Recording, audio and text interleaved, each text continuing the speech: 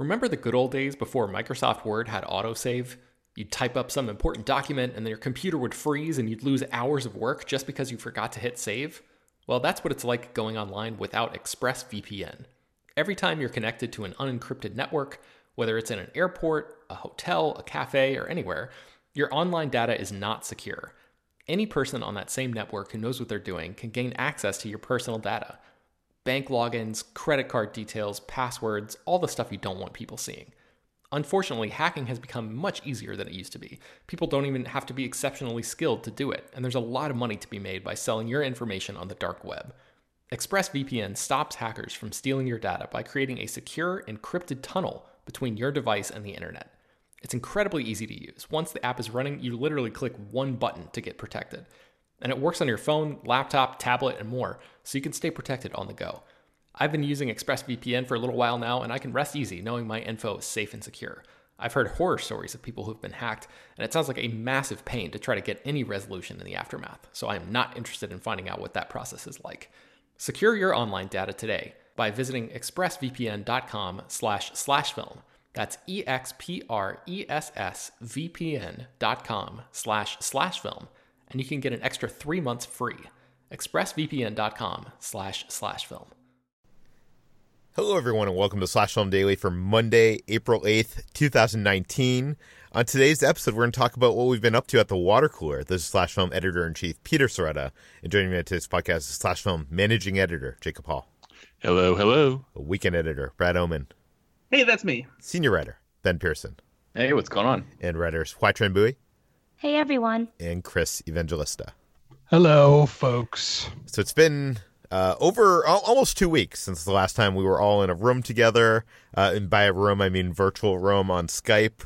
And, Ben and I have been away at CinemaCon watching stuff. We actually talked a bit about what we saw in terms of movies and shows on the last episode of the podcast. So we will not be discussing those things yet again here.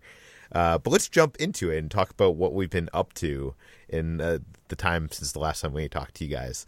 I went to WonderCon in Anaheim, which is a fun time, and visited Disneyland, and was celebrating a friend's birthday, my friend Nate's birthday, who may or may not be listening to this. And because of that, I had a big old cheat day, and I felt so horrible about it. After eating everything, it turns out, Jacob, if you eat horrible food, it doesn't make you happy. Well, my first, I'm not calling them cheat days, I'm calling them days off or reward days. Is Reward this weekend. Day, yeah. I'm taking this weekend off for my wife's birthday, but then it's once again on the diet until August. So I'm hoping that any bad feelings I have will get worked out this weekend as I eat bad crap, and I can get right back to it on Monday. Yeah. The one thing I did want to plug, and I should plug this in the food section, but I'll say it now because I'm talking about Disney, is I went to downtown Disney and I ate at this food truck called Mad Dumpling Truck, and they had like these crazy dumplings, like they had like a fried chicken dumpling. I don't know. That was actually worth it, but everything else not so much. I also covered the Avengers Endgame junket, which is kind of weird because they did the junket for this movie. They did not screen the film. We saw a total of about 6 minutes, and we were asking, going in and asking questions of, I had an interview with the Russo brothers who did not want to talk about any plot points whatsoever. So that was fun. You will read that on the site this week or next. But I did ask them questions that I knew that they would answer. So we got some interesting things. So look forward to that. Brad, what have you been up to? Last week, I finally bit the bullet and dug into my wallet and bought a PlayStation 4. It's been a long time coming because I've been wanting to play that kick-ass Spider-Man game for a while. And there was a deal last week where Walmart brought back the Red Dead Redemption 2 bundle at a discounted price where the game was basically free. And so I took that as a sign of like, well, this needs to happen now. So now I have a PlayStation 4 with 2 of the best games made for the system so far. And how are the games, Brad? How are they? Well, I would love to tell you, except life is cruel, and I haven't had time to actually sit down and play them yet because I've been trying to get stuff in order at my house because my girlfriend is coming back for a visit.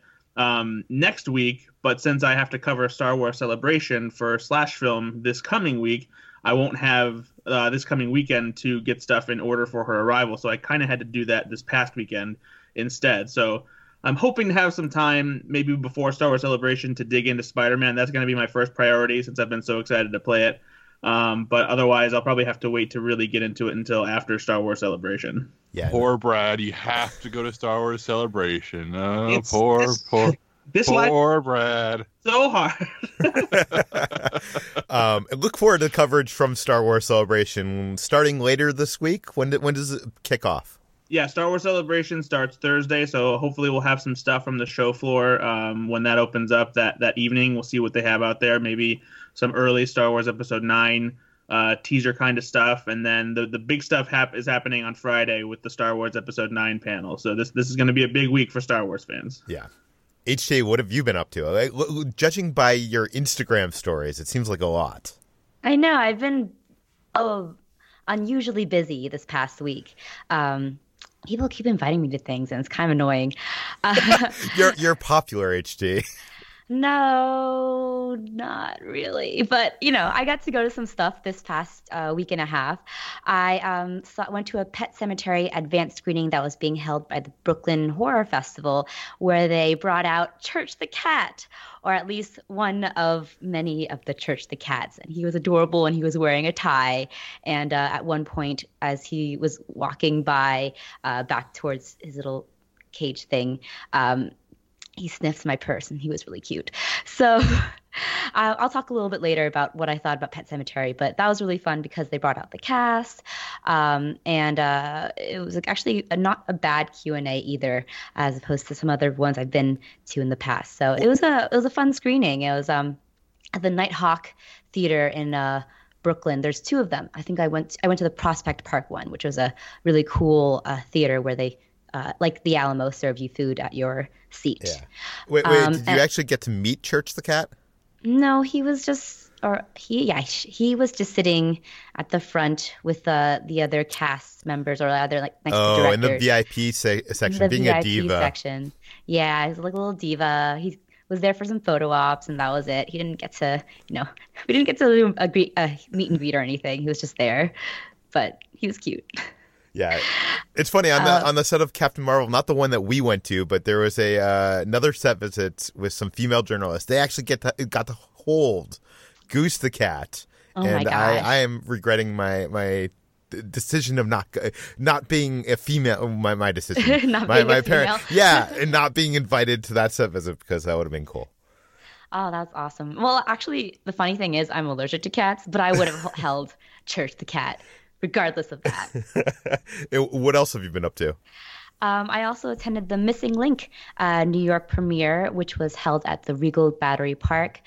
Hugh Jackman, Zoe Saldana, Zach Galifianakis, and the director Chris Butler was there, and it was really cool. I didn't really attend for the red carpet premiere, but I walked by and they were there, and there was a really cute group of children. I think they invited several children's groups, including Girls Who Code and other organizations. I think they also did some sort of events because all of the kids had like face paint and everything on it. So it was a really sweet event that they were doing for that. And I also will talk about my reactions to Missing Link later on. But the premiere was fun, and I will say I enjoyed the film. And lastly, of the other things I've gone to is I went to an Epic High concert. And this is the same day as my Missing Link premiere, so it was a very jam-packed Sunday for me. But Epic High is a K-hip-hop trio composed of Tableau, Mythrogen, and DJ Two Cuts. And they're sort of an alternative hip-hop style group. A lot of their music recently has been sort of more mellow, chill wave music, but they have a lot of really intense sort of techno hype hits from earlier in their career. And it was a lot of fun. It was actually one of my favorite concerts I've been to recently, even though I couldn't see anything. Because I am a very short person, and going to concerts isn't always the best experience for me, just because when I go into the pit, I'm just behind a lot of people, and I'm perfect elbow height too. So yeah, it's not always fun, but this was a really great time. just because the group, they really know how to work a crowd, and they're just like, they're so funny. Tableau, the leader and lead rapper of the group, is actually Canadian. He's Canadian Korean. He was born in Canada, so he was able to just like MC and have a really good time just kind of interacting with the crowd and trying out his comedy bits, which was hilarious. He spent a lot of time trolling the crowd and everything, but it was so fun. They played a lot of their big hype hits, and it's always fun going to a K-pop concert because a lot of the cases you don't really know or can't sing along to the songs unless they're like random English verses. But in the case of a lot of K-hip-hop groups like Epic High, a lot of those English versions are just like fuck, and like they use the word fuck sprinkled throughout, and it's a lot of fun. And I had a great time. This was at the Terminal 5 venue in Manhattan, and I really recommend Epic High, actually, even if you don't like or don't think you will like K-pop. They're a really great just band in general, and their music is, especially recently, has been so soothing and just very relaxing. I was a little disappointed that they didn't play a lot of their slower hits and their more recent hits, but I guess it wouldn't really jibe with the more intense sort of crowd audience that was going on, who were all very well dressed, by the way. I was trying to step up my game, and I wore like something that I thought would be suitable for a K-pop concert, and everyone else was just way more fashionable than me. But yeah, it was a lot of fun, and I had a great time. You know how I know I'm getting old is because I didn't know half the words you were saying when you were describing this band early in your description. K-pop was probably one of the only terms I recognized. Jacob, what have you been up to?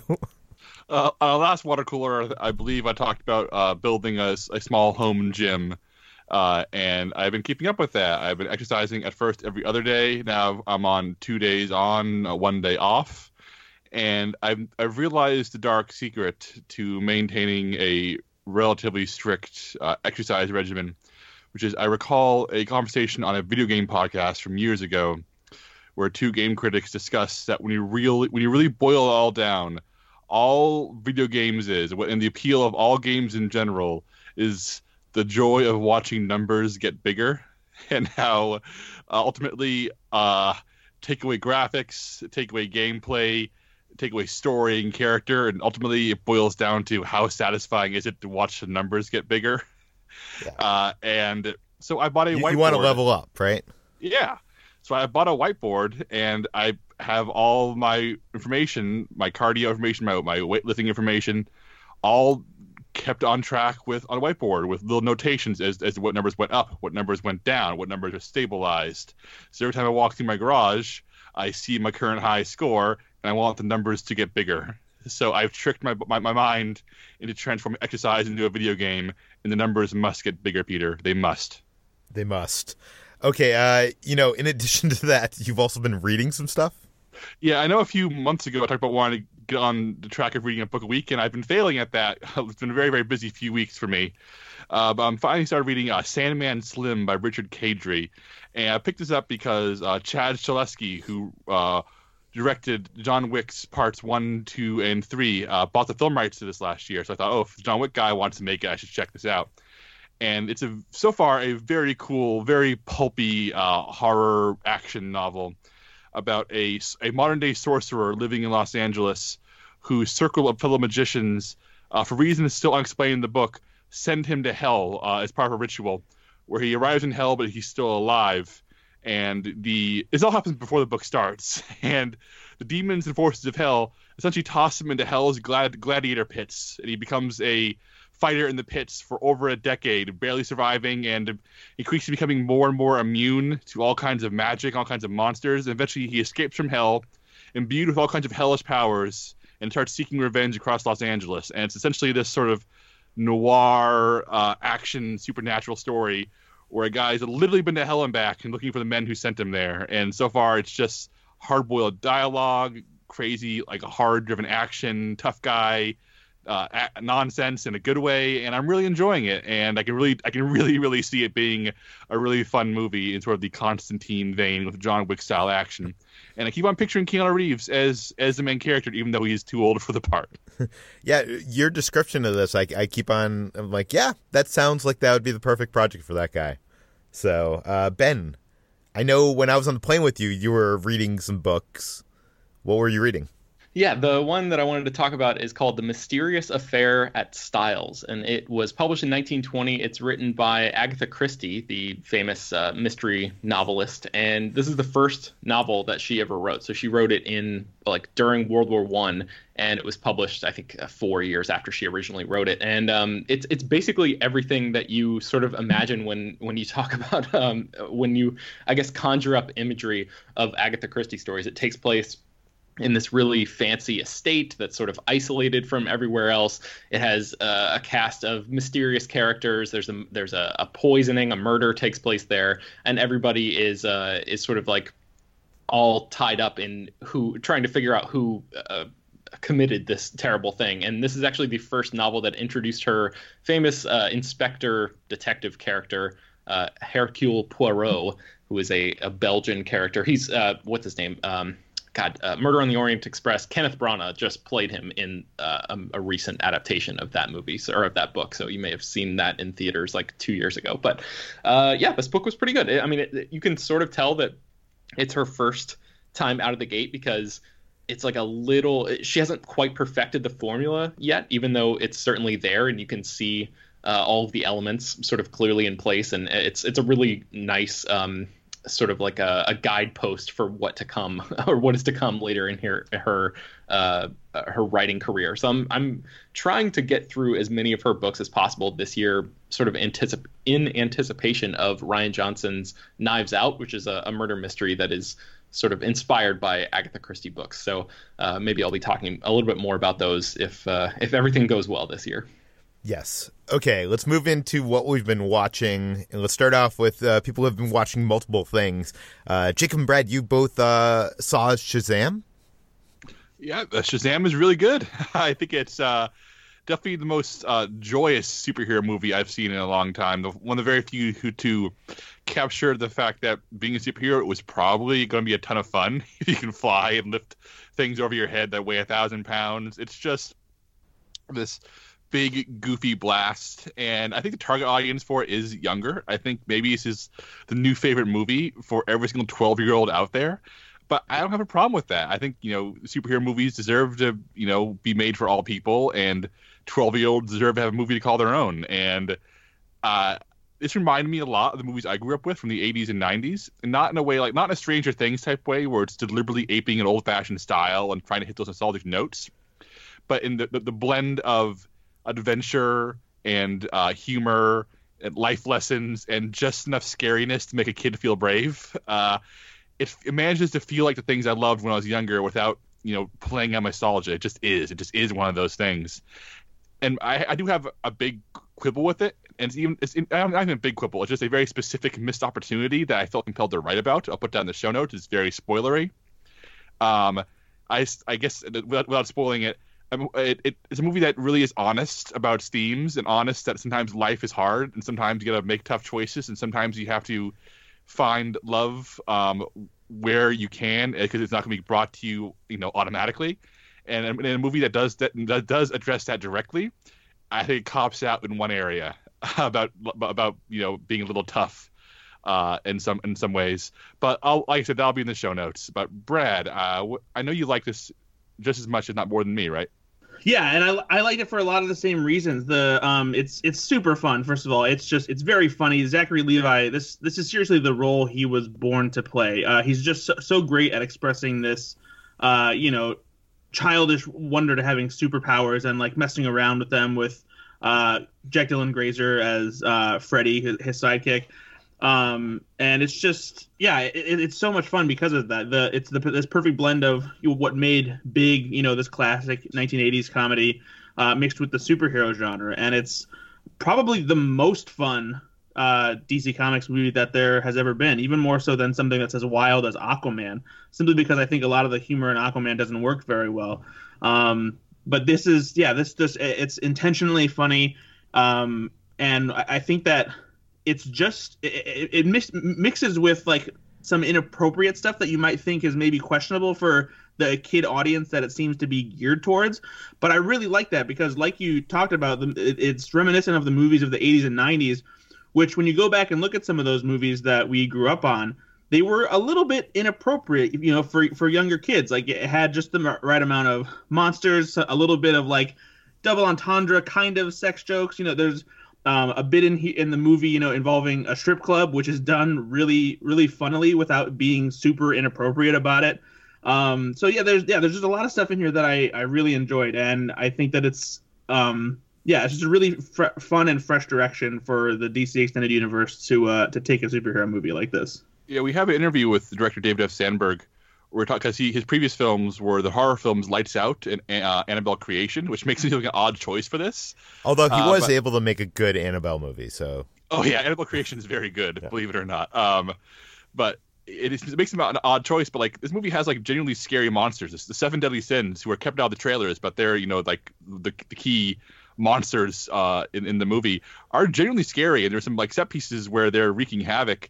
And in an interview, Sandberg talked about how it's important to make kids feel scared because it makes them feel brave. And I think that's really, really important in a film like this.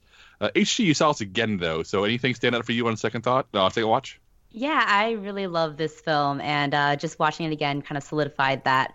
Like you guys said, Zachary Levi is on the full charm offensive, and I did really enjoy the David F. Sandberg like flexing his horror bona fides, not just in the design of the monsters, which looked almost Guillermo del Toro-esque in sort of like how Baroque they looked, but also in the scenes that almost are a little arch and a little pulpy, like the scene with the reception room, the conference room, which was the closest to horror that we see in this film, and it's so fun and yet so just dark in a lot of ways. What else? Yeah, I think this is the purest distillation of what is so enjoyable about being a superhero. It really captures that, and I think that not since Sam Raimi's Spider-Man have we seen a superhero enjoying just being a superhero. And that was something that really struck with me again the second time, where we see him, having fun and kind of abusing that power. And it's just such a almost like cathartic in a way. It's a way that really connects with the audience and like empathizes with that, because it does put you in that space. And I really liked it. I do think that I like that is able to balance like the satire moments and the sincerity of it all.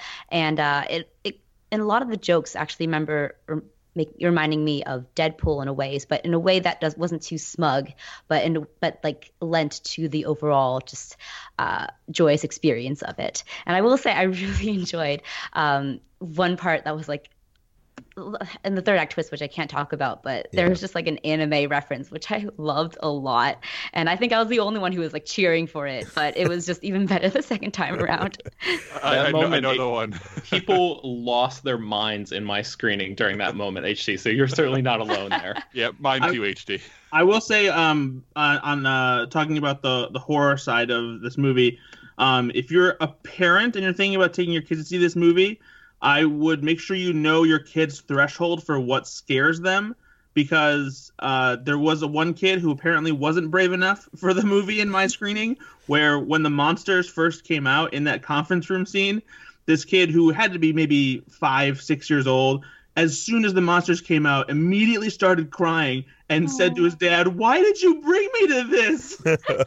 Oh, no. So Wow. just make sure you're careful. Like if you know like certain things don't scare your kids, like monsters and stuff like that, or they understand that it's not real and they're cool with it, then let them enjoy. But like definitely know that these monsters are pretty scary. Oh, and just real quick, because we've been on Shazam for a while now, but Mark Strong, yay or nay? Because I really enjoyed Mark Strong playing a very straightforward, very evil dude with a chip on his shoulder with like no complications. I really enjoyed like him. Mark Strong, but I wish he was given more character to chew on. Like all these villain roles, he really isn't given a lot, it feels like to me. I do think a good amount of it comes from that opening scene, but it's still pretty two-dimensional. And on one level, like Jacob said, I do like that, because he's he's just a flat out bad guy who is pissed out about the hand that he was dealt and wants magic powers. But at the same time, I do kind of want a little bit more from a villain. I like the simplicity of it because it kind of emphasizes that the villain isn't really the important part of Shazam's arc, or rather of Billy's arc. It's about him kind of coming to terms with the idea that he is a superhero and he has to take on those burdens. Yeah, and he's still obsessed with his childhood. He never grew up in a way that Billy is growing up. Mm-hmm. Yeah, so it works for me. I was just curious because I think that DC's had a villain problem for a while now. It just went the same way Marvel has, and I actually really enjoyed how this played out. Yeah, we need to move on to the big film that opened this weekend, Pet Sematary. I did not get to see this film, although I feel like everywhere I went, people were like, "I saw Pet Sematary," because your quote, or Chris's quote, that was all over the marketing, and everybody was disappointing. So, Jacob, you saw it. Was Chris right? Oh, I saw it at South by with Chris, and I loved it. But I want to hear from everybody else who saw it. Do you want to go, HT? Should I go first? Yeah. You go first. I saw it and I liked it. I'm kind of in the middle. I wasn't disappointed per se, but I enjoyed it for what it was. I didn't enjoy it quite as much as Chris and Jacob. I think I might not be the audience for this just because I don't really have an affiliation for Stephen King. And I can see this being, in particular, a really fun and really special movie for Stephen King fans. But I enjoy this as a straight up horror film. And I like the dread that it built and the themes of grief that it touched on. It didn't quite get as deep as I would have wished for it to be, but I enjoyed it. I thought it was good. Also, Chris, you ended up seeing this movie again, and there was some kind of fiasco in the movie theater.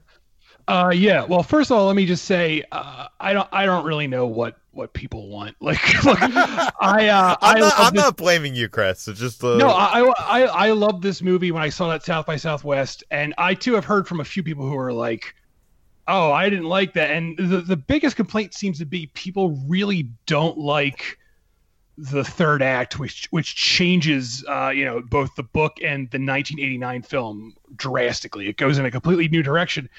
And I'm sorry, I just don't think that's a valid criticism. Like, it doesn't have to be identical to the, like, if you want that, just go watch the 1989 film. Like, I liked that it did something new. And, so I went and saw it again over the weekend. My wife wanted to see it. And a part of me was nervous because I was like, man, what if I was wrong? Because sometimes when you see a movie at a film festival, you get really caught up in the mood in the room, because film festival crowds are a lot different than general audience crowds. And usually film festival crowds, they're there to see the movie. They're excited to see the movie. There's a certain energy. So a part of me was like, oh man, what if I just got swept up in that positive energy and this movie isn't as good as I remember it being? But I actually liked it even more seeing it this second time. Maybe because I knew what was coming and I was looking for different things this time. I don't know, but I really think this holds up. I stand by my very positive review. I have a new super long spoiler review up today at /film.com, and where I go into detail about why I think all of this works so well. So if you think I'm wrong, people out there, go read this. Maybe you'll see where I'm coming from. And if you still think I'm wrong, I don't know what to tell you. Maybe you're the one who's wrong. You ever think of that? Anyway.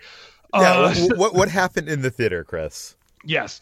So I've already talked several times about how I just hate going to the movies because the experience has become an utter nightmare. And I was once again proven right with this scenario. So first of all, my wife and I, we went to the earliest show possible. We went to a noon showing because I was hoping, it would be less crowded and there'd be less people there. And sure enough, we sit down, and first of all, this mother and her son come in. I don't know, this kid's probably like 10, maybe 13. And I can already tell the minute they sit down, I was like, we're going to have to move. And sure enough, like the trailers start, and the trailer for the Annabelle sequel comes on, Annabelle 3. And the mother goes really out loud like, oh no, we're not seeing that. I was like, all right. I said, turn to my wife, and I said, we're moving right now because I'm not sitting by this loud woman this entire movie. So we moved to a different seat. We moved like across the theater, and the movie's about to start. And literally before the credits open, Another woman comes in with a baby. And when I say a baby, I mean this baby was literally in like a car seat or a baby carrier that she was carrying in. And I started grinding my teeth. And my wife, who is a lot saner than I am, was like, maybe it'll be okay. Don't worry. And it was not okay. The baby immediately started shrieking, like as the movie was starting, and like just screaming and shrieking. And at that point, I said, "No, we're not doing this." So we went out, we got a refund, and we went to a different screening that was baby free. And I don't know what's wrong with people. Talking in theaters, that's one thing. I understand it's hard for some people to not talk. I don't know why, but it is. But you should really know at this point in the 21st century that just bringing a baby, not just to an R-rated movie, but any movie, is just a really stupid idea. Like, what are you doing? I understand, you can't get a babysitter, but you know what? Then you don't go to the movie. It's really that simple. You stay home. I'm sorry. You chose to have the baby. This is your life now. Please don't ruin my time at the movies. Oh, Chris, I have a story about your story. A writer who writes for Slash Film recently had her first baby. Her military husband was recently stationed in Hawaii, so they made the move to Hawaii. She's sitting in a hotel room waiting for the house to be ready. She texts me saying, like, ever since she had a kid, the very concept of Pet Sematary upsets her more. To which I respond, you should definitely go see the movie and write about how it's changed you, how being a parent has changed Pet Sematary for you. And because she's in a hotel room, because she's in an unfamiliar city in the middle of the Pacific, she goes to a 9 a.m. screening with her baby, just hoping the baby won't annoy anybody. Wait a second. So it's Chris's fault that she went to the movie with a baby, is what you're saying? I'm saying she went to the movie with her baby. Baby slept through the whole thing. She was so excited that she came out of the movie saying, like, yeah, I saw Pet Sematary with my baby. I went early enough it didn't bother anybody. Baby didn't sleep at all. She opens up Twitter, sees your tweets, and was so dispirited and disappointed in herself. Listen, I don't know this person, but she's a monster for doing this. No, I'm kidding. Look, like I said, I get it. And they're in some cities, like New York actually has these things where they're literally screenings for adults to just bring their kids to because they have no other choice. And I think Alamo Drafthouse has those too, right? And if you have to do that, do that. But like, come on, like this was, or at the very least, like if you go to a movie and your baby starts shrieking, that's your sign that, all right, this isn't going to work and we're going to have to leave. Like, I get it. If you go and the baby miraculously stays quiet, then, everything worked out. But if you sit down and the minute you sit down, the baby is wailing like, they've been burnt with hot oil, it's time to get up and leave. LA actually has a few places, like the ArcLight will sometimes have like some screenings that are 21 plus, which I think is the opposite of, the baby screening. So basically you are ensuring that there are no jackasses under the age of, 20 in that. Do you guys have theaters that have a separate room for parents with kids? No, what? I don't. So there are some theaters in Utah where my girlfriend lives where they have a side room that has dim lights in it that where the sound still goes into there if the parents still want to try to watch the movie, but they have kids that are crying that might disturb other people, and it's soundproof, so they can go into this room if they want to, so that the movie is still in there and they're not missing anything, but their kids also aren't annoying anybody. See, that's a good idea. If theaters had that, I would not complain, and I would also never go near that room. But that's interesting. The church I went to as a child had one of those rooms. Yeah, mine too. I was about to say, yeah. That's crazy. I've never heard of that before. I wonder if that's just a Midwest thing? I don't know. Write us in if that's a thing that is happening nationwide. I've never seen that before. But we must move on. Let's talk about The Legend of Cocaine Island. Is this the thing that I keep on seeing on Netflix? Yeah, it's a Netflix documentary directed by Theo Love, and it's very much a Coen Brothers-esque story, except one that's real, about a down on his luck Floridian man who learns from a local hippie about a bag of cocaine buried in Puerto Rico years and years ago. So he sets out with some fellow criminals who are also none too smart to find and dig up the bag of cocaine and turn their fortunes around. And it's one of those documentaries where 20 minutes into it, I realized, oh, this is based on an article that I read years ago. And it was so good because this movie goes beyond where the article ended. And it's very fun and very funny. And the characters are just incredibly outrageous. And Love makes an interesting choice where he films a lot of reenactments, but he uses a lot of the real people in the reenactment. So the actual people involved in the situation are themselves acting them out again in these very cinematic ways, and it ends up feeling very strange. And he often films his reenactments in ways where it's shot like a serious crime movie, but the characters, look like, Florida moms and dads. So and at times it doesn't quite work. So there are times where I feel like the movie is maybe mocking them a little too much, maybe being a little too cruel, especially in the final third where it really starts digging into these people and what happened to them and how they really got screwed over in ways that you won't see coming, and ways that actually deserve a very serious conversation. And when the movie's ready to have that, it's already spent an hour kind of making fun of them and how bumbling they are. But I think overall it's incredibly entertaining and incredibly, for anybody who remembers, how rough the economy was a decade ago and just how so many people spiraled, and if you ever a person who said, man, I would do whatever it takes to get out of debt, if you ever had those feelings or remember those times, this movie will strike a nerve and hopefully make you laugh at the same time. Chris, what do you think about this? Yeah, everything you just said is on the money. This is a very amusing, very entertaining documentary. My wife and I are on this kick now where we pretty much only watch true crime stuff, because for some reason when I try to watch any movie with my wife, she'll fall asleep, but she stays awake for true crime stuff. So we saw this was on Netflix. We were like, all right, let's give it a go. And while it is technically true crime, it's like a true crime comedy, which they don't really make a lot of them. Usually true crime movies are about people being murdered, and it's very funny in its scenario, and it's like it gets into like Breaking Bad territory at times because the guy but he's friends with this guy who's pretty much like the real life Jesse Pinkman from Breaking Bad. He's just this like complete stoner weirdo, and he's just always has sunglasses on. It's just a very funny, strange movie, and I really liked it. It surprised me because I wasn't really expecting anything from it, but it ended up being one of the most entertaining things I've seen in a while. One of my favorite things, Chris, is how his stoner friend in all of his talking head interviews can barely sit still and keeps on talking directly to the director, not the camera. So keeps on saying, Theo this, Theo that, because he can't follow the rules of talking head interviews. Yeah, it's great. It's that guy. Like, I almost want like this to be like a series where they keep focusing on these two guys, the main guy and his buddy, because they just seem like such wacky characters, and I'm sure they have more stories, probably not as outrageous as this, but I just picture them getting into more bumbling situations, and I want to know about them.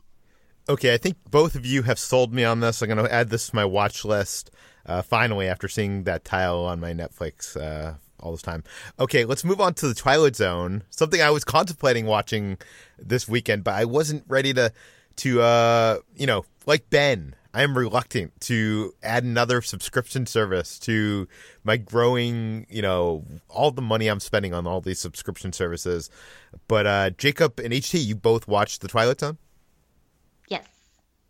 HT, you watched the first episode. What did you think? So I watched the first episode because it's the entire thing is available on YouTube, and I don't have quite a strong connection to the Twilight Zone as a lot of people have. I've seen a few episodes here and now, but I haven't watched them all the way through. I've enjoyed every episode of the original Twilight Zone that I've seen, though, and seeing the new Twilight Zone was interesting because it is an hour long as opposed to the sort of half-hour episodes that they were before, and it kind of goes deeper into these sort of cautionary tales / fables in a way that feels what's the word? I guess almost more heightened in a way, and more grounded. Kumail Nanjiani is excellent in the pilot, and I I liked the premise a lot, especially how it kind of stood for the parasitic nature of like comedy and art. But I will say that Tracy, what's his last name? Tracy Morgan? Yeah. Yes. Tracy Morgan almost took me out of it for a little bit because I'm so used to seeing him in 30 Rock. So I was like, I wasn't used to seeing him in sort of this more sinister role. But I really enjoyed this pilot episode, and I will watch more potentially. Again, I'm also kind of on the fence about subscribing to more, but I did like seeing the pilot as it was. And it is tempting, and it was good enough to tempt me to potentially get a CBS All Access subscription. Yeah, I think. Oh, sorry, Peter. I was going to say, I'm curious to hear what you think of this, Jacob, because I know I looked on Metacritic, which I know is always a bad idea, but this show is getting like a 60% score on Metacritic, which isn't very good. And I know Entertainment Weekly gave it like a 2 out of 10. A lot of people were kind of disappointed. It seemed like Jordan Peele didn't have his involvement was kind of thin with the show. So I'm curious what your take is on this, Jacob. I think that's a bizarre reaction to a show that is good and to feels so much like the old show in its bones that I feel like maybe people who aren't familiar with the Twilight Zone are the ones reviewing this, because the Twilight Zone always was sledgehammer fables, these stories of humanity gone wrong, told with blunt force, and Jordan Peele and whoever and the showrunners and everyone else working on the show is really delivering that. And the first episode, The Comedian, as HT talked about, is not subtle. It is very clear in its themes, but so was the old Twilight Zone. Old Twilight Zone wore its bleeding heart on its sleeve. It was always very clear what it wanted to say. And second episode, Nightmare at 30,000 Feet, which is a really clever update on Nightmare at 20,000 Feet, to the old episode starring William Shatner from the 60s and later starring John Lithgow in the Twilight Zone movie. That, as you may remember, that original segment in the movie was about a man who sees a monster on the wing of a plane and nobody believes him. And this one stars Adam Scott as a man who finds an MP3 player on the plane where he's taking off and flying across the ocean.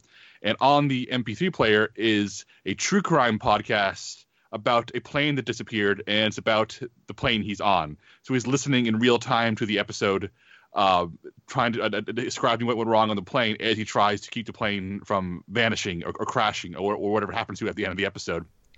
And interestingly, this is only a 36-minute long episode compared to The Comedian, which is a full hour, and it has this really relentless pace. It is maybe not as clean and it's like thematic sledgehammer as The Comedian is, but it's really intense and really impressively made. I like the performances a lot.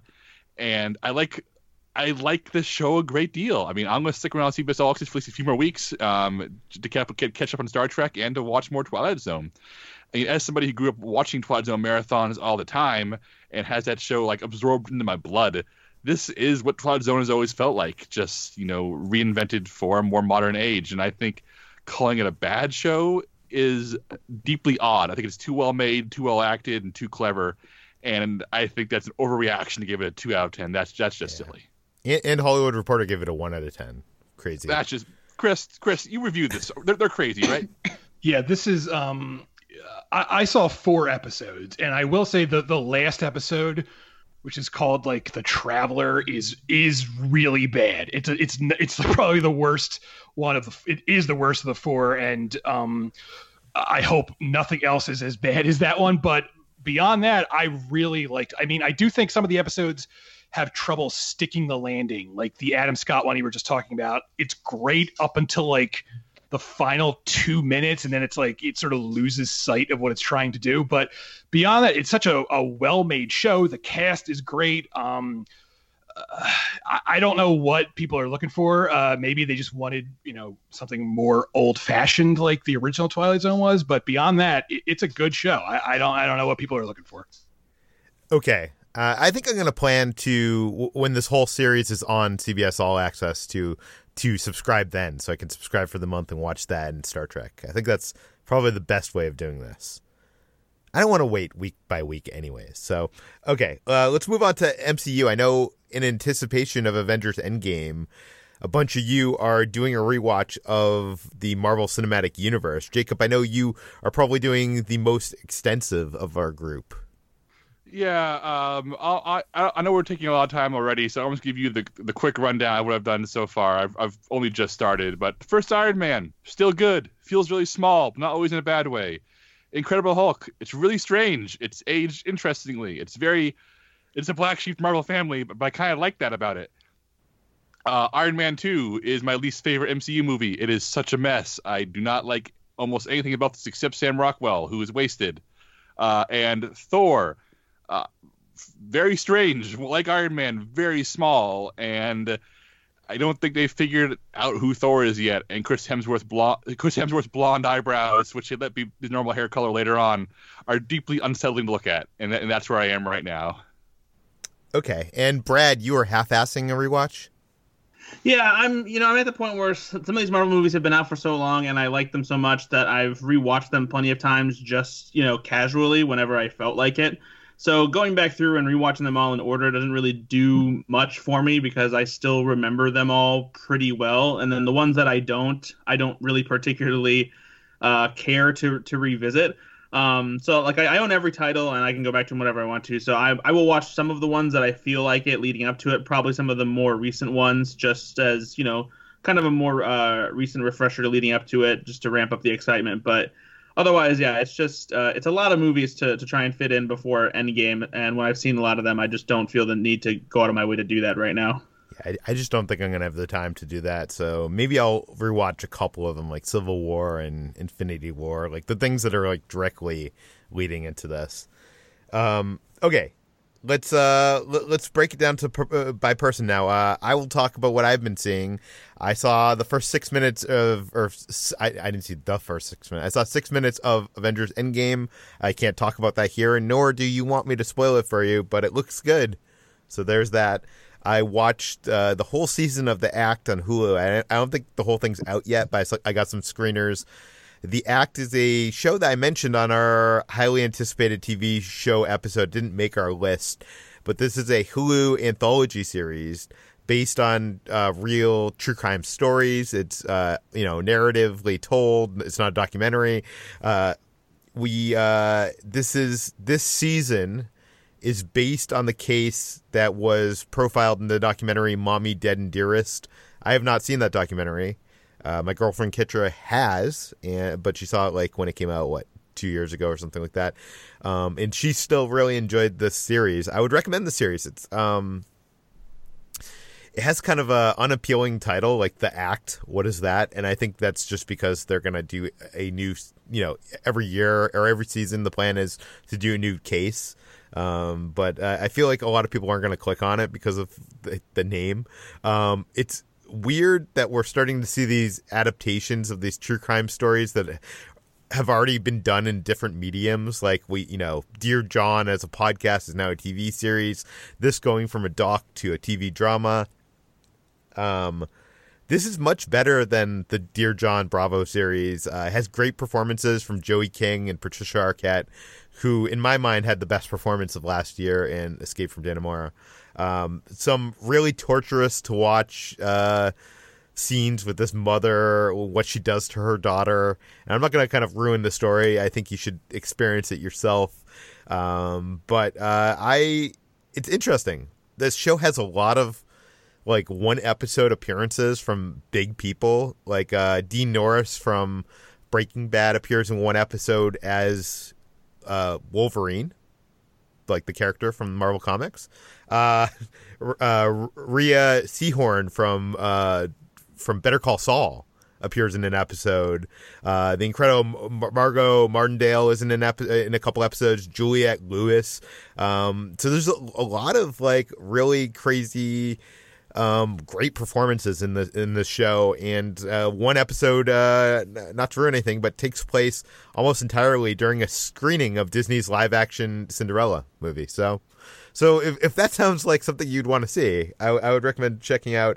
I do think this show asks us to consider, this complex but almost unbelievable story. This like anything else. I feel like if it wasn't true, we wouldn't believe it happened, or some of the stuff that happens. And I think the show's it's interesting, almost like Escape at Dannemora. It shows us events out of order in a certain way to play with our emotions and ask us, who is in the wrong? Is anyone in the right? But I really like this, and I would recommend it to all of you. That is called The Act, and that's on Hulu. And the other big thing I saw this weekend is a documentary called The Boy Band Con, the Lou Pearlman documentary. This is on YouTube Premium. I'm not sure if you can watch it just on normal YouTube or not, but I know it was produced by YouTube. It was produced by Lance Bass, who, Lou Pearlman is the guy who started the Backstreet Boys and NSYNC. He's basically the one that created the boy band craze. And on one hand, he is a genius for spotting and creating this trend. On the other hand, he was kind of a creep and basically a con man. And, there's even accusations that he sexually abused some of these children that he tried to, create into these boy bands. This doc it's kind of like a talking head documentary, but it has some footage from these bands' archives, and it has a lot of the people that were involved, and it basically shows how he used his money to elect a new governor in Florida to basically throw out an investigation into his highly suspicious talent agency. It's kind of crazy what happens in this. He committed a Ponzi scheme, having thousands of people invest nearly $500 million in his airline company, Transcontinental Airlines, an airline that had no actual planes and doesn't really exist. And I guess when we're talking about recently, we're talking about, those Fyre Fest documentaries. We're talking about the inventor. And I think, say what you will about the people at the subject of those documentaries, but I feel like those people kind of had some well intentions. Like Billy McFarland, I think probably thought at one point that the Fyre Fest was going to be a good, cool festival. And I think, the person at the subject of the inventor really thought that she was going to change the world. I don't think Lou Pearlman was a good person. And I think from day one, I think this documentary kind of paints the picture that he was kind of a con man from day one. And this is a documentary I would highly recommend you see. Aaron Carter is the only one in this documentary that literally comes off as insane in defending Lou Pearlman. But I really enjoyed it way more than I thought I was going to. And the last thing I wanted to mention is I saw a reality series on Netflix called Selling Sunset. I'm into these kind of real estate reality shows. There's some on Bravo, $1 Million Listing, that I like, and they're kind of trashy and whatnot, but so I thought I would give this one on Netflix a try. It came out this week, and this one is kind of set in my area in West Hollywood on the Sunset Strip, and it's about this real estate agency which is run by these two guys, and all the real estate agents are model-like females, and it's kind of like I guess Charlie's Angels of real estate, where they're assigning them stuff and they're going out and doing stuff, and this new woman gets hired by the agency and is causing drama. It's really bad. I couldn't make it through one episode, so I would say stay away from Selling Sunset.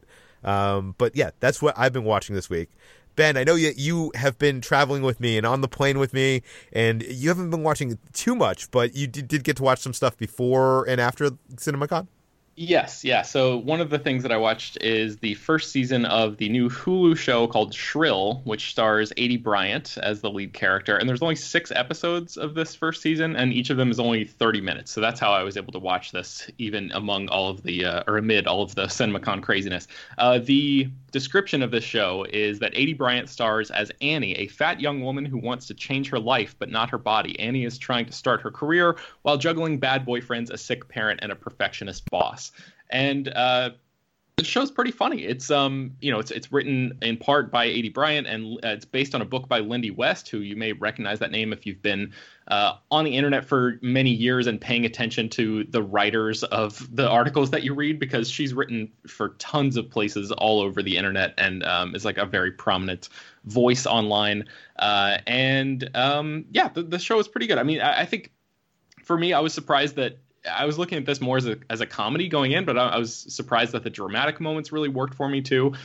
Julia Sweeney, another former or another SNL veteran, obviously Aidy Bryant is currently still on Saturday Night Live, plays her mom, and Daniel Stern plays her dad, who is the sick parent that description talked about, and he especially like surprised me because, you know, Daniel Stern, he's like the guy, the goofy thief from Home Alone. He's like very often a very loud, sort of rambunctious type of character, but it's totally different in this show.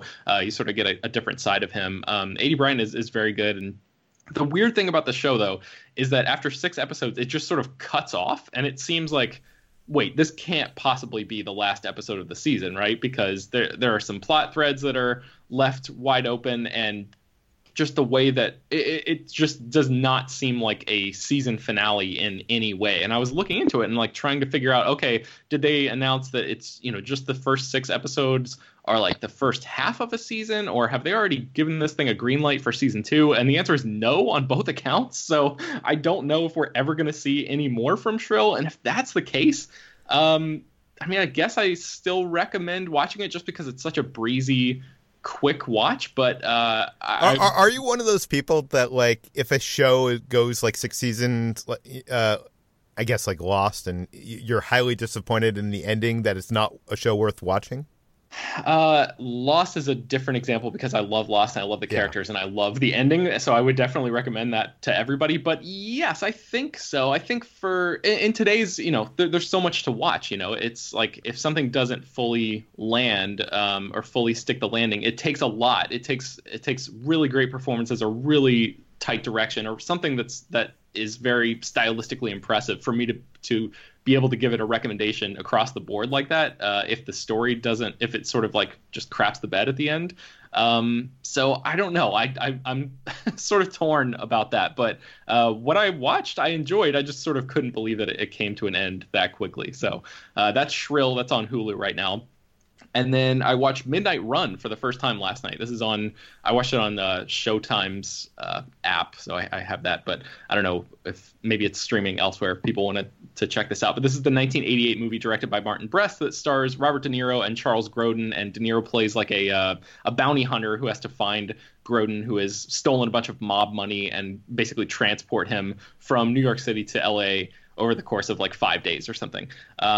I know this movie had been referenced a ton by lots of filmmakers over the years. It's like one of those things that, you know, when people talk about inspirations for their movies, this is often up there in the list and mentioned by a ton of modern filmmakers. So I knew this was like an informative sort of important movie for a lot of modern filmmakers, and I had never seen it, so I finally got a chance to check this out. This movie is really good, guys. I don't know if you've seen it, but to me, this is like this should be, talked about in those terms. It's like, this is peak De Niro for me, like, or maybe not peak De Niro, but ideal De Niro for me. You know, he's got a little bit of that sort of, I don't know what you would call it. Like, he has a good sense of humor, but also he's not like, he's not lazy yet at that point in his career. You know, it seems like he's credible that he could be running around and pulling some of the stunts and stuff that he's supposed to be doing here.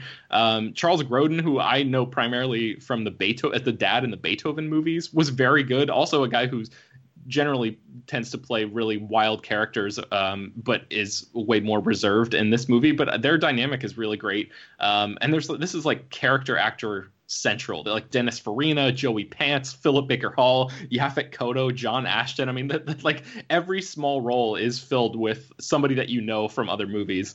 I really enjoyed this. Has anybody else seen Midnight Run maybe recently? Not recently, but I saw it many years ago when I was young. But yeah, it's great. Yeah, it's definitely worth checking out. And then finally, I watched a movie called The Bad and the Beautiful that was directed by Vincent Minnelli. This was a 1952 movie, and it stars Lana Turner, Kirk Douglas, Dick Powell, Gloria Graham, and Gilbert Roland. This movie won 5 Oscars for Best Supporting Actress, Art Direction, Cinematography, Costume Design, and Best Writing, the Adapted Screenplay Oscar.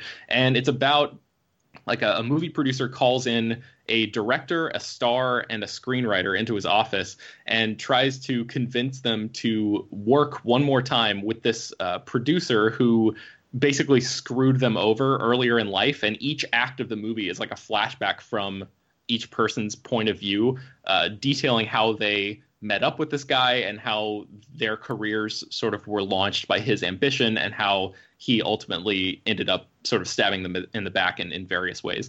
It's like a sort of a, I don't know if it's a full-on satire of Hollywood, but it is certainly a Hollywood story. And if you like movies about making movies, this one's really good. It's called The Bad and the Beautiful.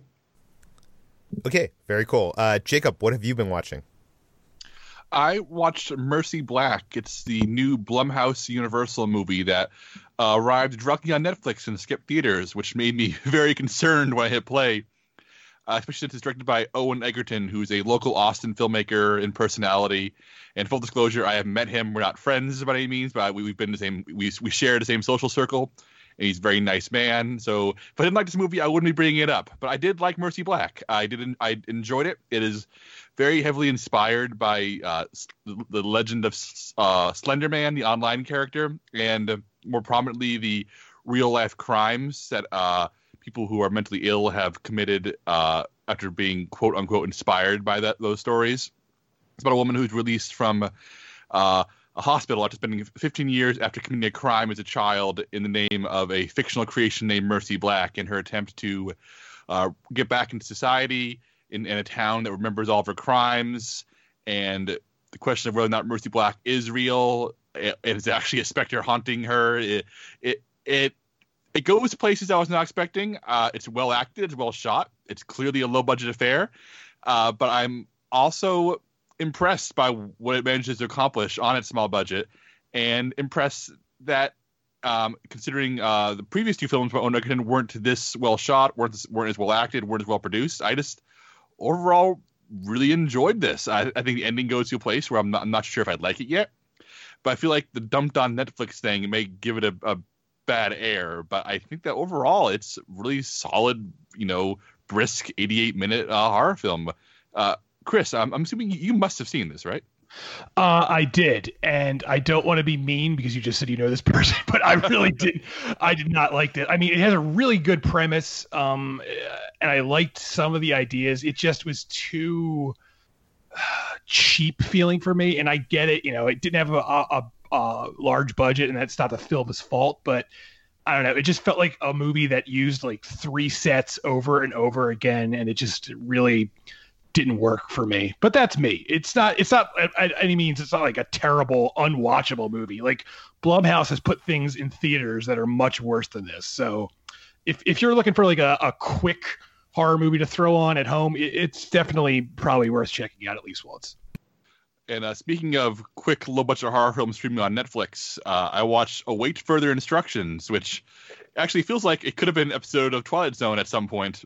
It's very low budget, one set, and at times it feels very cheap, and at times it feels very exciting. I feel like it's just this blend of ideas that the director Johnny Kevorkian can't quite bring to full fruition because he's working on such a small scale. But the basic gist is a British family is gathered together for the holidays. There's a lot of tension. A lot of family members don't like each other, different viewpoints, different lifestyles. And they wake up on Christmas morning, and the entire house has been completely sealed in from the outside by giant metal plates. And on the television is a message, await further instructions. And they assume that something's gone wrong outside. There's something involving, a terrorist attack, and the government sealed them in. And naturally the TV starts feeding them more instructions, starts giving them more things to do, like, make sure you clean yourself to avoid contamination, do this, do that. And eventually the instructions start getting more specific and more horrifying, and the family starts devolving into, should we follow what the TV says or should we not? And if you kind of can guess where this is going, you've seen some horror movies before, because it goes initially where you think it's going to go. There's shades of Compliance in there, if you've ever seen that movie. But it ends up going into a very hard, sharp left turn into like full... Let's put it this way. The closest comparison would be a very famous horror movie that I don't want to say because it would spoil where this movie goes. But for a low-budget movie like this, it goes some places that I found strange and admirable in their own way. and definitely has that Twilight Zone quality of we're going to teach you a very important lesson about human nature while we do some genre stuff. So default horror streaming question. Chris, have you seen this one? I have not. I've heard about it, but I have not actually seen this. I've seen a horror movie Chris hasn't. I'm very excited. This is a good day. In the opposite direction, speaking of movie streaming, my wife and I watched a bunch of horror movies over the weekend on Netflix while drinking, and we made the poor decision to hit play on The Bye-Bye Man. Goodness, this was shot in 2015, released in 2017, directed by Stacy Title, and it's pretty much Mercy Black but worse. Urban legend killer brought to life by young people who whisper his name and spread him like a viral entity. It's Doug Jones, the actor from The Shape of Water and many of Guillermo del Toro's movies. It can be completely wasted. Terrible visual effects, terrible acting. Some of the worst jump scares I've seen in a while. It feels like a half hour has been chopped out of it to try to get a short running time because it doesn't make any sense. Nothing in this movie makes sense. But if you're already half drunk, there are worse things to make fun of. All right, Chris, your opinion on The Bye-Bye Man. Oh, it's bad. It's a bad movie. This is a bad film, and like Jacob said, there's stuff that happens here that literally I couldn't figure out why it was happening. I was like, is the Bye-Bye Man like making everyone in this movie act like they're not a real human being, or is this just like a terribly made film? I can't tell. I don't know. It's bad. Speaking of bad, when at one point in my wife and I's drunk marathon, we were both had a lot of vodka in us, and the remote was in reach of me, but I couldn't stand up. So I grabbed the remote and hit play on Terminator Salvation. My wife started screaming at me. Well, she was too drunk to stop me, so we watched Terminator Salvation. That movie is real bad, guys. I haven't seen it since theaters. But McGee's fourth entry in the Terminator franchise is...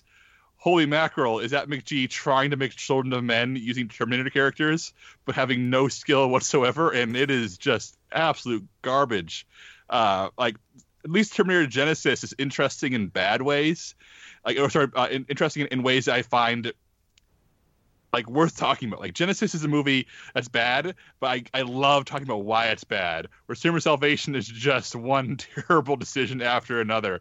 This bad casting, like this ugly cinematography, just terrible CGI Arnold Schwarzenegger, and it's streaming on Netflix if you want to remember why you hated it. Does anybody here like this one, or can I? I will say that I think the first half of this movie isn't terrible. I think it's fine. It's not a good Terminator movie, but I think it's totally in the second half of this movie that things fall completely apart. Okay, I can forgive that opinion, Peter. As long as you agree it falls apart, because I know there was, maybe you remember this, Peter, but there were stories of the entire back half essentially being reshot completely, and you can tell. Yeah. Well, the original ending that they had, that I think Ain't It Cool News reported, was so much a better ending.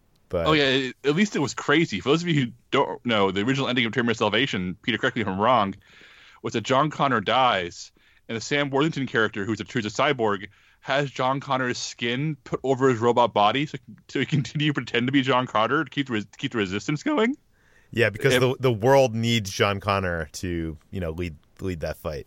So in the future, if the movie had been a success and with that original ending, it would have been Christian Bale playing Sam Worthington playing Christian Bale, which is just the dumbest, best thing. I kind of love how crazy that is. Good for you. And finally, Netflix added more Jeopardy, and Jeopardy is the best, and I love it very much. How much Jeopardy does it have? Because how many years of Jeopardy are there? There's like a lot of episodes. There are decades, but they've added. They have 5 collections now, and each collection is about 10 to 13 episodes, usually collecting a tournament of some kind. Like they added a college tournament and a teen tournament, and the college tournament's pretty much regular Jeopardy, but the teen tournament is hilarious and awful because. Whereas when adults start losing badly on Jeopardy, they can maintain their composure, whereas these kids can't. So like, there's kids who are like essentially crying at the podium because they're negative 3,000, and there are kids who like are incredibly shy and don't know how to be on television, and it's like adorable and horrible. And I love Teen Jeopardy. It's just the best worst thing, but there's also 4 other collections if you want regular Jeopardy. Okay, let's move on to Brad. Brad, what have you been watching? Well, I've been watching some things. I got around to finishing Queer Eye Season 3. I'm all done with the show now. Kind of bummed that I finished it because it's so fantastic, and I wish that there were new episodes of it all the time. Have you given your life a makeover after watching this show? There are actually some things that I've kind of like taken a little, like some pointers on and things like that. Like I happen to see some like cool clothes and like shoes that were on there that I was like, oh man, I want like a shirt like that, or I want shoes like that. And recently, so like I went out and got some different like patterned t-shirts that I think probably Tan would be proud of, I hope. And then I got some new shoes that I think were pretty cool, and my girlfriend also liked them. So yeah, I've been applying some things that I've noticed and learned from Queer Eye, and changing things up a little bit. There's some things that I would like to do as far as like home makeover or like organization wise, but those are like projects that'll probably take a little more time and money to get off the ground, and stuff that I'd probably wait for until I was living in like a more proper place with my girlfriend probably. So yeah, but it's such a great show. If you haven't watched any of Queer Eye, you should just go out of your way to see it. It's so much fun, and just it's charming and touching and entertaining and hilarious, and yeah, it's just such a great feel-good show. I also watched the documentary Whitney with my girlfriend. It's on Hulu. It's about Whitney Houston, as we all know, the extremely famous singer who unfortunately kind of got caught up in drugs and a highly publicized, seemingly dishonest relationship with Bobby Brown. And this documentary is really tragic and sad, because you really learn that Whitney Houston's family kind of sucked. And oftentimes, like, they really didn't do things for her that they should have. They didn't pay close enough attention, or if they did, they didn't care because they had an easy, well-paying job just being part of her entourage, basically, and not really doing much. She had, kind of a challenging upbringing, and there's all these really sad things that you learn about her life that led to her ultimate, substance abuse problem and untimely death and all these things. And it's a very well-made documentary too. It's the talking heads on it come from all the people that were close to her in her family, and Bobby Brown and record executives and that sort of thing. And there's a lot of great archival footage, lots of things I learned about Whitney Houston that I didn't know about. So it's directed by Kevin McDonald too, so it shouldn't come as any surprise why it's a good documentary. But it's available on Hulu if you want to check that out. Cool. And what else have you been watching? I got around to watching Christopher Robin, which is available on Netflix. I wish I had seen this movie so much sooner, because I was so surprised with how good this movie was. I thought it was so charming and just dryly funny. I forgot how just funny Winnie the Pooh is as a character by being so kind of just observant in the most literal kind of way. In a way, I feel like Winnie the Pooh almost feels like a character that's kind of like Dustin Hoffman's character in Rain Man to me, because Winnie the Pooh feels like he could easily be on the spectrum. He takes things literally. He's not really in tune with perceiving people's emotions or social cues. And honestly, the first half of Christopher Robin, actually, because Christopher Robin is this jerk who's obsessed with his job and isn't really treating Pooh very nicely, is kind of like a Winnie the Pooh version of Rain Man. And so but there's so many things that Winnie the Pooh said in here that were so funny, and it has that signature feel of some of the things that he says are kind of unknowingly also wise, even though he doesn't mean them that way. And I thought all the voices for the characters were really well done. I liked the tangible, worn look of them as these, living stuffed animals. And it was just really charming. I was surprised by how much I really liked this movie. I think you finally sold me on seeing Christopher Robin, so congrats. What else? I was raving about this movie when it came out, as did Chris. Yeah, but Chris and I don't always agree. I'm more on your spectrum, I feel like, HT. But yeah, okay. I'm finally putting this on my Letterboxd, my watch list. So, Brad, what else have you been watching? And then just recently, I watched Stan and Ollie, the story about Laurel and Hardy, where they're played by John C. Reilly and Steve Coogan. And it's pretty good. It's not quite as good as I hoped it would be. It's definitely a movie where the performances are the real star of the picture. It didn't follow the exact sort of, I guess, narrative structure that I had expected from it. It does in part, but the the conflict, I guess, as it were, didn't come in this movie at the point that I thought it did. It kind of came a little bit later, and it almost, the resolution almost comes, I feel like, a little too quickly, without giving away anything that necessarily happens. Not that it's not a famous story or anything like that, but it's just better if you kind of watch it unfold yourself. But I loved John C. Reilly and Steve Coogan in this movie as Laurel and Hardy. They're great. The makeup that they did on them is fantastic too, because you kind of you forget that it's them, even though you can still obviously see that it's John C. Reilly and Steve Coogan. But they're just really good in this role, and I love the recreations of certain classic Laurel and Hardy movies and moments. There's some really great single take sequences in this movie, especially the opening shot of this movie. It's an awesome one take thing where they're walking around a studio lot and move from like their dressing room to a film set, and they walk down the big street that's in between the various warehouses where they have all the sets located and things like that. And it was a very impressive way to open the movie. And on top of that, Shirley Henderson and Nina Arianda, who play Laurel and Hardy's wives, are switch that Hardy and Laurel's wives, are also fantastic. They have their own sort of like side thing where they're constantly bickering and taking catty swipes at each other, and it really made me want to see a movie about those characters because they were so great together. But yeah, it's a pretty good movie. I didn't love it, but I love the performances. I think it's definitely worth checking out. Okay, cool. And finally, HT, what have you been watching? I saw and surprisingly enjoyed The Beach Bum. So this is a film directed by Harmony Korine and starring Matthew McConaughey as the titular beach bum, aka Moondog. And I actually have a confession. I haven't seen any Harmony Korine movies. I kind of stayed away from what I thought was his brand of like ugly nihilism. I didn't really think I would enjoy it. I suspect you will not enjoy those other films. Yeah, but The Beach Bum was almost a feel-good movie.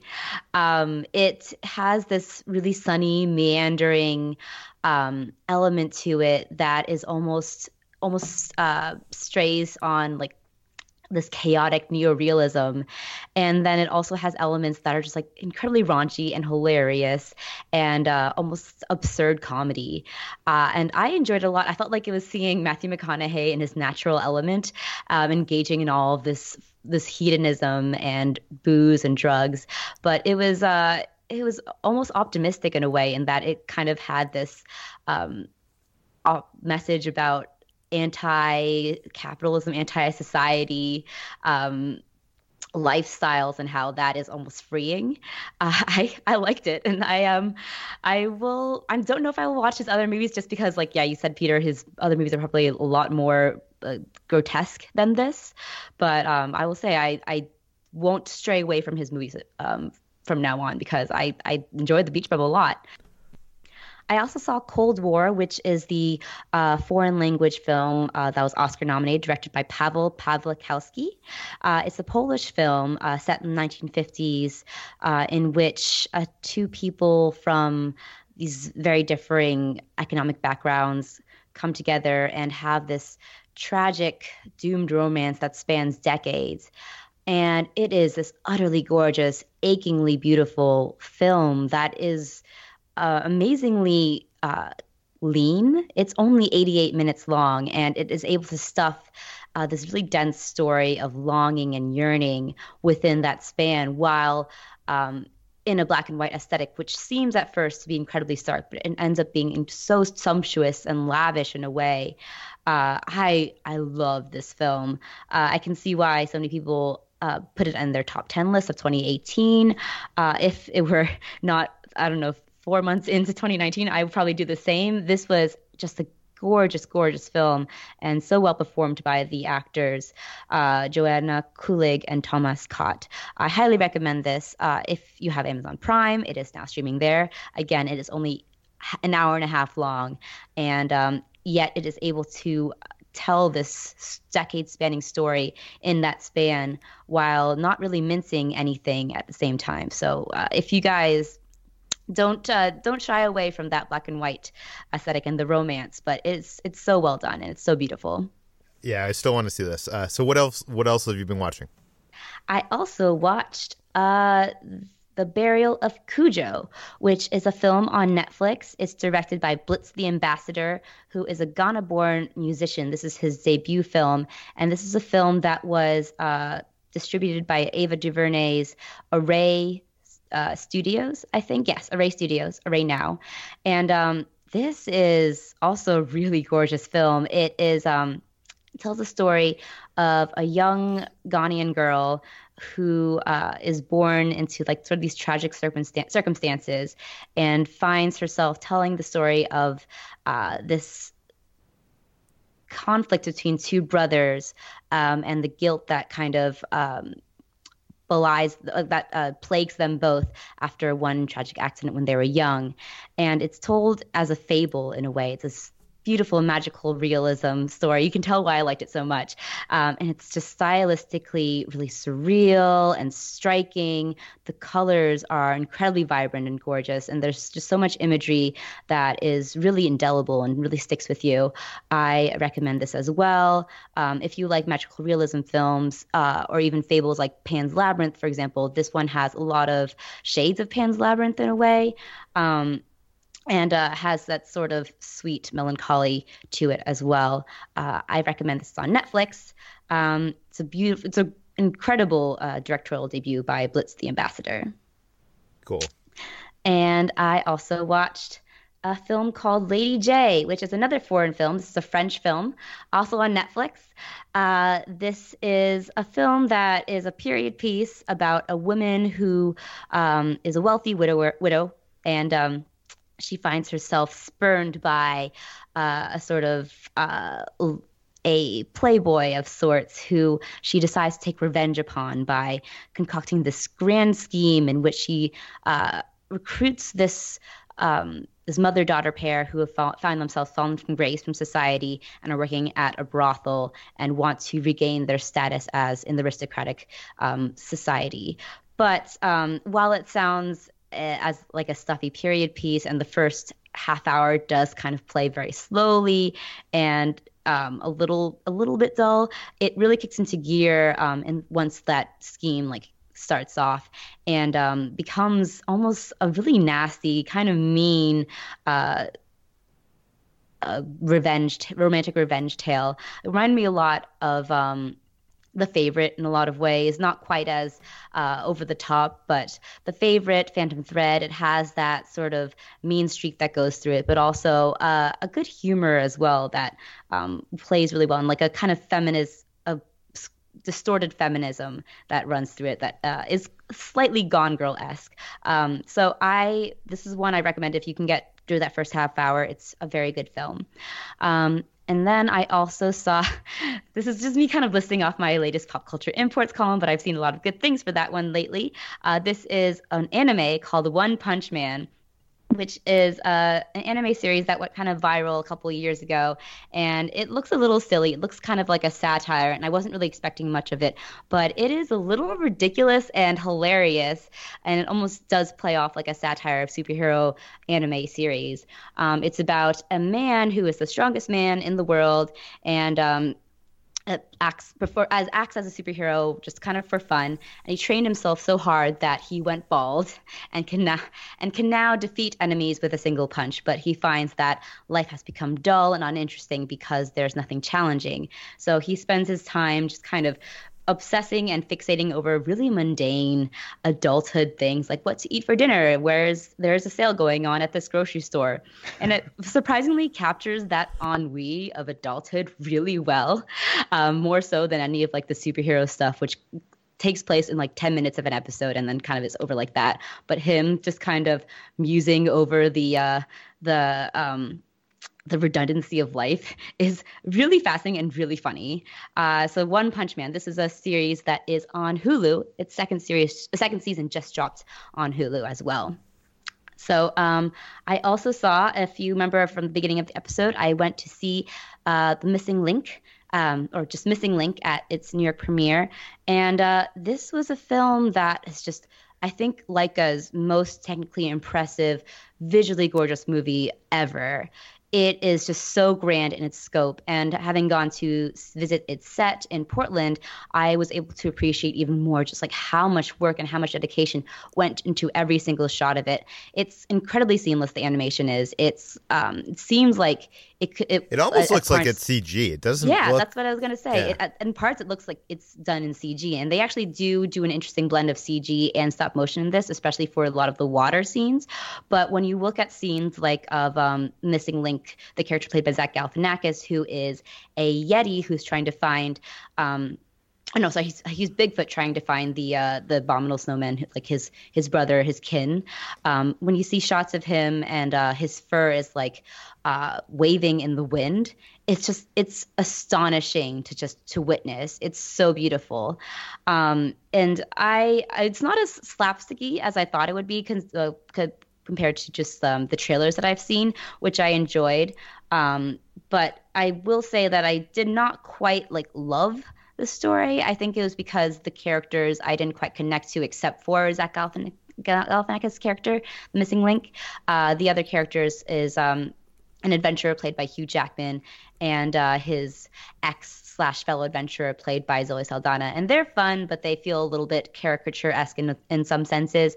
But Zach Galifianakis does a great job, actually, as this sort of literal-minded Bigfoot Sasquatch who just wants to find his fellow kind. And it's just the most ambitious, the grandest Laika film that we've ever seen. I recommend seeing it just because of how gorgeous and beautiful it is. What else? Okay. Lastly, I watched the series finale of Crazy Ex-Girlfriend. I have raved about this series before on the podcast, so I'll keep it short, but it was a bittersweet, kind of perfect finale. It did go exactly how I expected it to be. It went with the answer of what Rebecca Bunch's true love was, which was not a romantic love. And I kind of hoped that they would end on some sort of romantic love in a way that it would just upend our expectations of where this series was going. But they did it in a way that was just so sweet and closed the arc of the entire show really well. And they also did a live performance that was followed the series finale, and that was just so much fun as well. So if you guys haven't checked out Crazy Ex-Girlfriend yet, Jacob, I'm specifically pointing at you because this is a show that I know that you will love because you love musicals, you love comedy, you love subversion. This is all of those things, and it's just really smart, really funny humor that tackles the rom-com in a way that we really haven't seen in a while. Okay, Cheese. Now that it's over and it has a good ending, I will watch it. I promise. Yay! Okay, this is definitely a supersized episode. We haven't recorded in almost 2 weeks because of CinemaCon. So let's get through these final 2 sections. I'll start off what we've been eating with a couple keto, low sugar recommendations. I found these High Key Snacks has these mini cookies. They're kind of like those mini Chips Ahoy cookies that come in a bag. I'll link them. You can find them on Amazon. They are a little bit expensive, but they are very low carb and good for you. A lot better alternative to normal cookies. And last night we did some cooking. We did some recipes out of this book that we got that's called Southern Keto. I'll link that book in the show notes as well. We made a cheeseburger mac helper, which is basically like a hamburger helper mac and cheese, but with cauliflower. And it was very good. I highly recommend it. And we also made the drop biscuits. They have these biscuits that basically taste like those cheddar biscuits that you get at yeah. It's the keto version of those. And I'm not going to say it's as good as those, but Jacob, these are amazing. You need to try them. What have you been eating? Nothing new in terms of special surprises. Just sticking on the diet, low sugar, low carb, high protein. And I've been drinking less since I've been on dieting. But I'd say about maybe once every 2 weeks or so, I will have a drinking night. And I just want to briefly plug my drink of choice, which is Deep Eddy Ruby Red Vodka. They're from a local distillery, and They were actually the first liquor company to make like flavored vodkas like this using natural flavors, like a ruby red. They also have a lemon. They have a peach. They have an orange. They have a cranberry. And a lot of people have made their own brands. I think Deep Eddy still tastes the best, and I think Deep Eddy Ruby Red Vodka with a Sprite Zero is a zero carb, zero sugar drink that tastes like it's an actual proper cocktail, and I highly recommend it for those of you who want to, eat and drink right, but want something very tasty. So that's my recommendation. Yeah. So Brad, tell us about all the sugary goodness that you've been consuming. So recently there has been an influx of new M&M's flavors. 3 of them are part of their latest thing where people can vote which one they want to stick around as a regular flavor. They did that not too long ago, and the crispy mint one is the one that ended up being chosen to stick around as a permanent flavor. And so now they're doing it with 3 new ones. They have English toffee, Thai coconut, and Mexican jalapeno. And a friend of mine actually found them for me and at a Walgreens and gave them to me. And I tried all 3 of them. And I have to say, I think the coconut one's probably the most satisfying one, simply because it tastes kind of like an Almond Joy inside of an M&M. And it should be noted that these are all peanut M&M flavors too. So I think that one was the best one. I'm not necessarily a big lover of Almond Joy, but I do like the taste of coconut with chocolate. And this has a pretty good mix of both because it's just the small, crunchy, bite-sized peanut M&M style. The English toffee one is also pretty good. The toffee isn't as strong as something like a Heath bar, and it's a little bit overpowered by the regular peanut M&M chocolate flavor, but there's still the hint of English toffee that's pretty good. And then the Mexican jalapeno one, not really my jam, only because I'm not really into spicy foods. I'm kind of a terrible half Mexican guy, and I don't really like spicy things too much. And this the mix of chocolate and spice has always kind of perplexed me. And there's been an influx of recent sweets with spice to them that I don't understand. And this, it's the jalapeno flavor isn't strong, but it gets stronger as the taste kind of takes over your mouth. So it's not spicy in an overwhelming way, but it's definitely there. It's kind of a mild heat, I guess, but definitely not my thing. And then just recently they came out with a new, I think it's just a limited time flavor, that's hazelnut spread, which is basically Nutella inside of M&M's, which is very, very good. A great addition. I hope that it becomes permanent because it's a good flavor. And then I finally found the regular Starburst Duos, which I talked about Star Wars Duos having a jelly bean collection in a bag for Easter, and it has a bunch of different flavors in it. But I hadn't been able to find the regular Cube Starburst Duo flavors, and I got them, and I was kind of disappointed to see that there's actually only 2 flavors in there. Technically it's 4, but because the Duos are 2 flavors in one Starburst piece, it's blue raspberry and lemonade, and watermelon and lime, and they're both pretty good. The mix of flavors is good. Especially, I was surprised by the blue raspberry lemonade one because I don't really like blue raspberry as a flavor too much, but they're pretty good. Even though the Duo's jelly beans are infinitely better. It's too bad they don't have the crossover mix between those as well. What do you mean? That it's just those 2 flavors mixed together. That they don't mix blue raspberry with one of the flavors from the other. Oh, candy. Right. Yeah, for sure. Okay. Let's move on to what we've been playing. Jacob, what have you been playing this week? I've been playing 2 games on Nintendo Switch, both of them small indie games. They're each about $15 a piece. And the first one is Baba Is You, which is a very intriguing puzzle game. It's very hard to explain in the audio podcast, so I'll try to be as succinct as possible. You are a little sheep named Baba, and when you first start the first level, there is text in the corners of the screen. One says Baba is you, meaning that you are Baba and you can move around. One says rock is push, meaning you can push rocks to get around. One says wall is stop, so if you hit a wall you can't move. And one says flag is win, so if you get to the flag you win. And it's very, very simple. You can literally just push rocks out of your way, get to the flag, and you win the first level.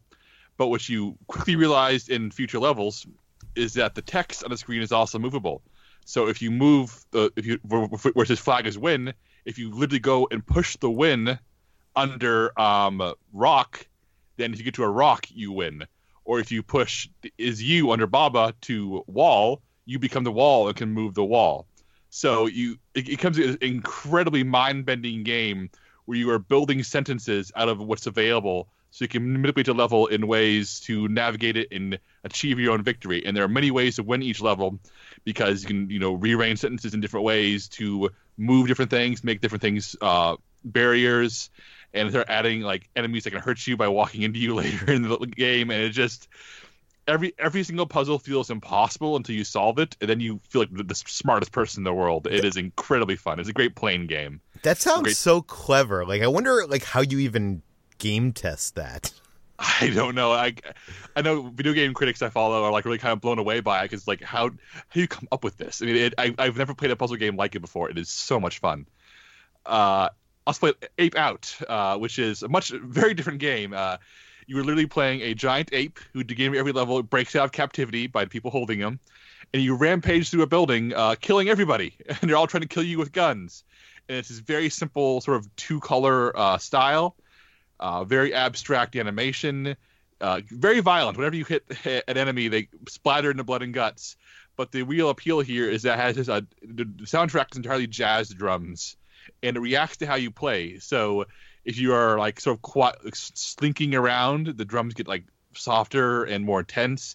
If you start slaughtering guards, it starts getting really loud and fast, lots of like banging on cymbals.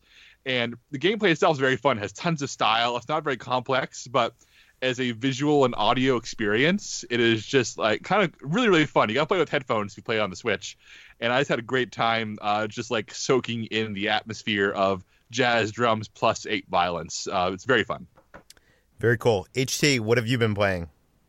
Sorry to make this episode even longer, but I'm going to rave about Kingdom Hearts 3 for a little bit.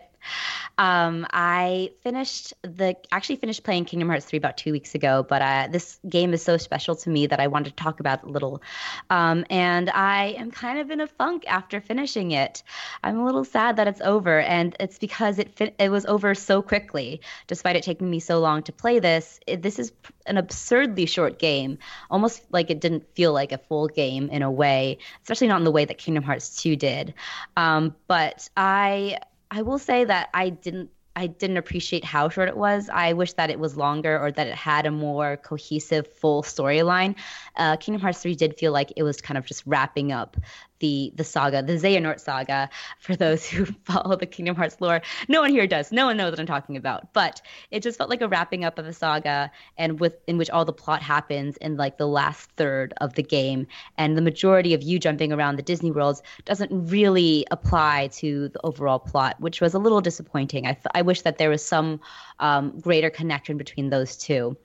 I actually have a theory for how they could have done that, but that's for another time /podcast /Twitter thread. So I did love this game, though. The gameplay was fantastic, even though it made the game absurdly easy. And it was a lot of fun to play and just kind of revisit that time in my childhood in which I really enjoyed this series. And I still really do love these characters and this story, despite it being as convoluted as it is. I think the characters are what really drive that story and bring it along and make me invested. And even though this is the end of an arc and it's potentially leading into a greater arc that stretches back to the dawn of time, I am interested to see where it goes next. I'm sure it'll be another 20 years until we see Kingdom Hearts 4, but I still really appreciate this game despite some of its shortcomings. I do want to give a shout out to, at one point during this game, which I really enjoyed, was there is a part where you call on the Keyblade Masters of the past as part of your power, and they actually do this to tie in the Kingdom Hearts mobile game that they released, I think, like 2 or 3 years ago. And in like this one move you do, it actually like shows all of these user IDs of all of these Kingdom Hearts mobile game users. And that was a really cool, really sweet way of just making the fans part of the game. And I do feel like that's the big appeal of Kingdom Hearts, is that it feels like the fans are part of the game and that we're very connected to it. So I just want to say that I love Kingdom Hearts 3, and I'm sad that it's over and that I finished it so very quickly, despite it taking me quite a while. I am now currently just watching a bunch of Let's Plays and walkthroughs on YouTube because I can't let go of it. I might try to play the other games. I did buy the 3-game package on the PS4, so I'm going to see if at one point I can replay the past games. Well, I'm sad after nearly 2 hours. This podcast is over. I want to thank everybody out there for listening to us ramble about what we've been up to. You can check out both of the Shazam articles that we mentioned, the interview, and also Jacob's, I guess, unpopular opinion piece. It's a soapbox piece. Soapbox piece. We'll link that in the show notes. You can find more of all of us at slashfilm.com. You can find this podcast, Slashfilm Daily, published every weekday on any of your popular podcast apps. Please feel free to send us your feedback, questions, comments, concerns to us at peter@slashfilm.com. And go on over to our iTunes page. Write us a 5-star review. Tell your friends. Spread the word. And I promise we will return to our news schedule tomorrow. Hey, Peter. Yes, Jacob. Did you think your time away would make me forget about the book? I was trying to forget about the book, but The Gargantuan Book of Infants and Effrontery by Safian. What chapter are we doing today? I've opened it up to the liars section. All right. Peter, you're a man of proven liabilities. Huh. That's not even an insult. That's just a bad pun. Yeah. Well, HT, you're a second story woman. No one ever believes your first story. I like that one. And Ben, at college, he majored in alibiology. Ben's Chris. not impressed. No. Well, Chris, he not only kisses and tells, he kisses and exaggerates. Oh no. Someone needs to tell his wife. Brad, he's such an exaggerator, he can't even tell the truth without lying. I mean, yeah. I'm still trying to figure that one out.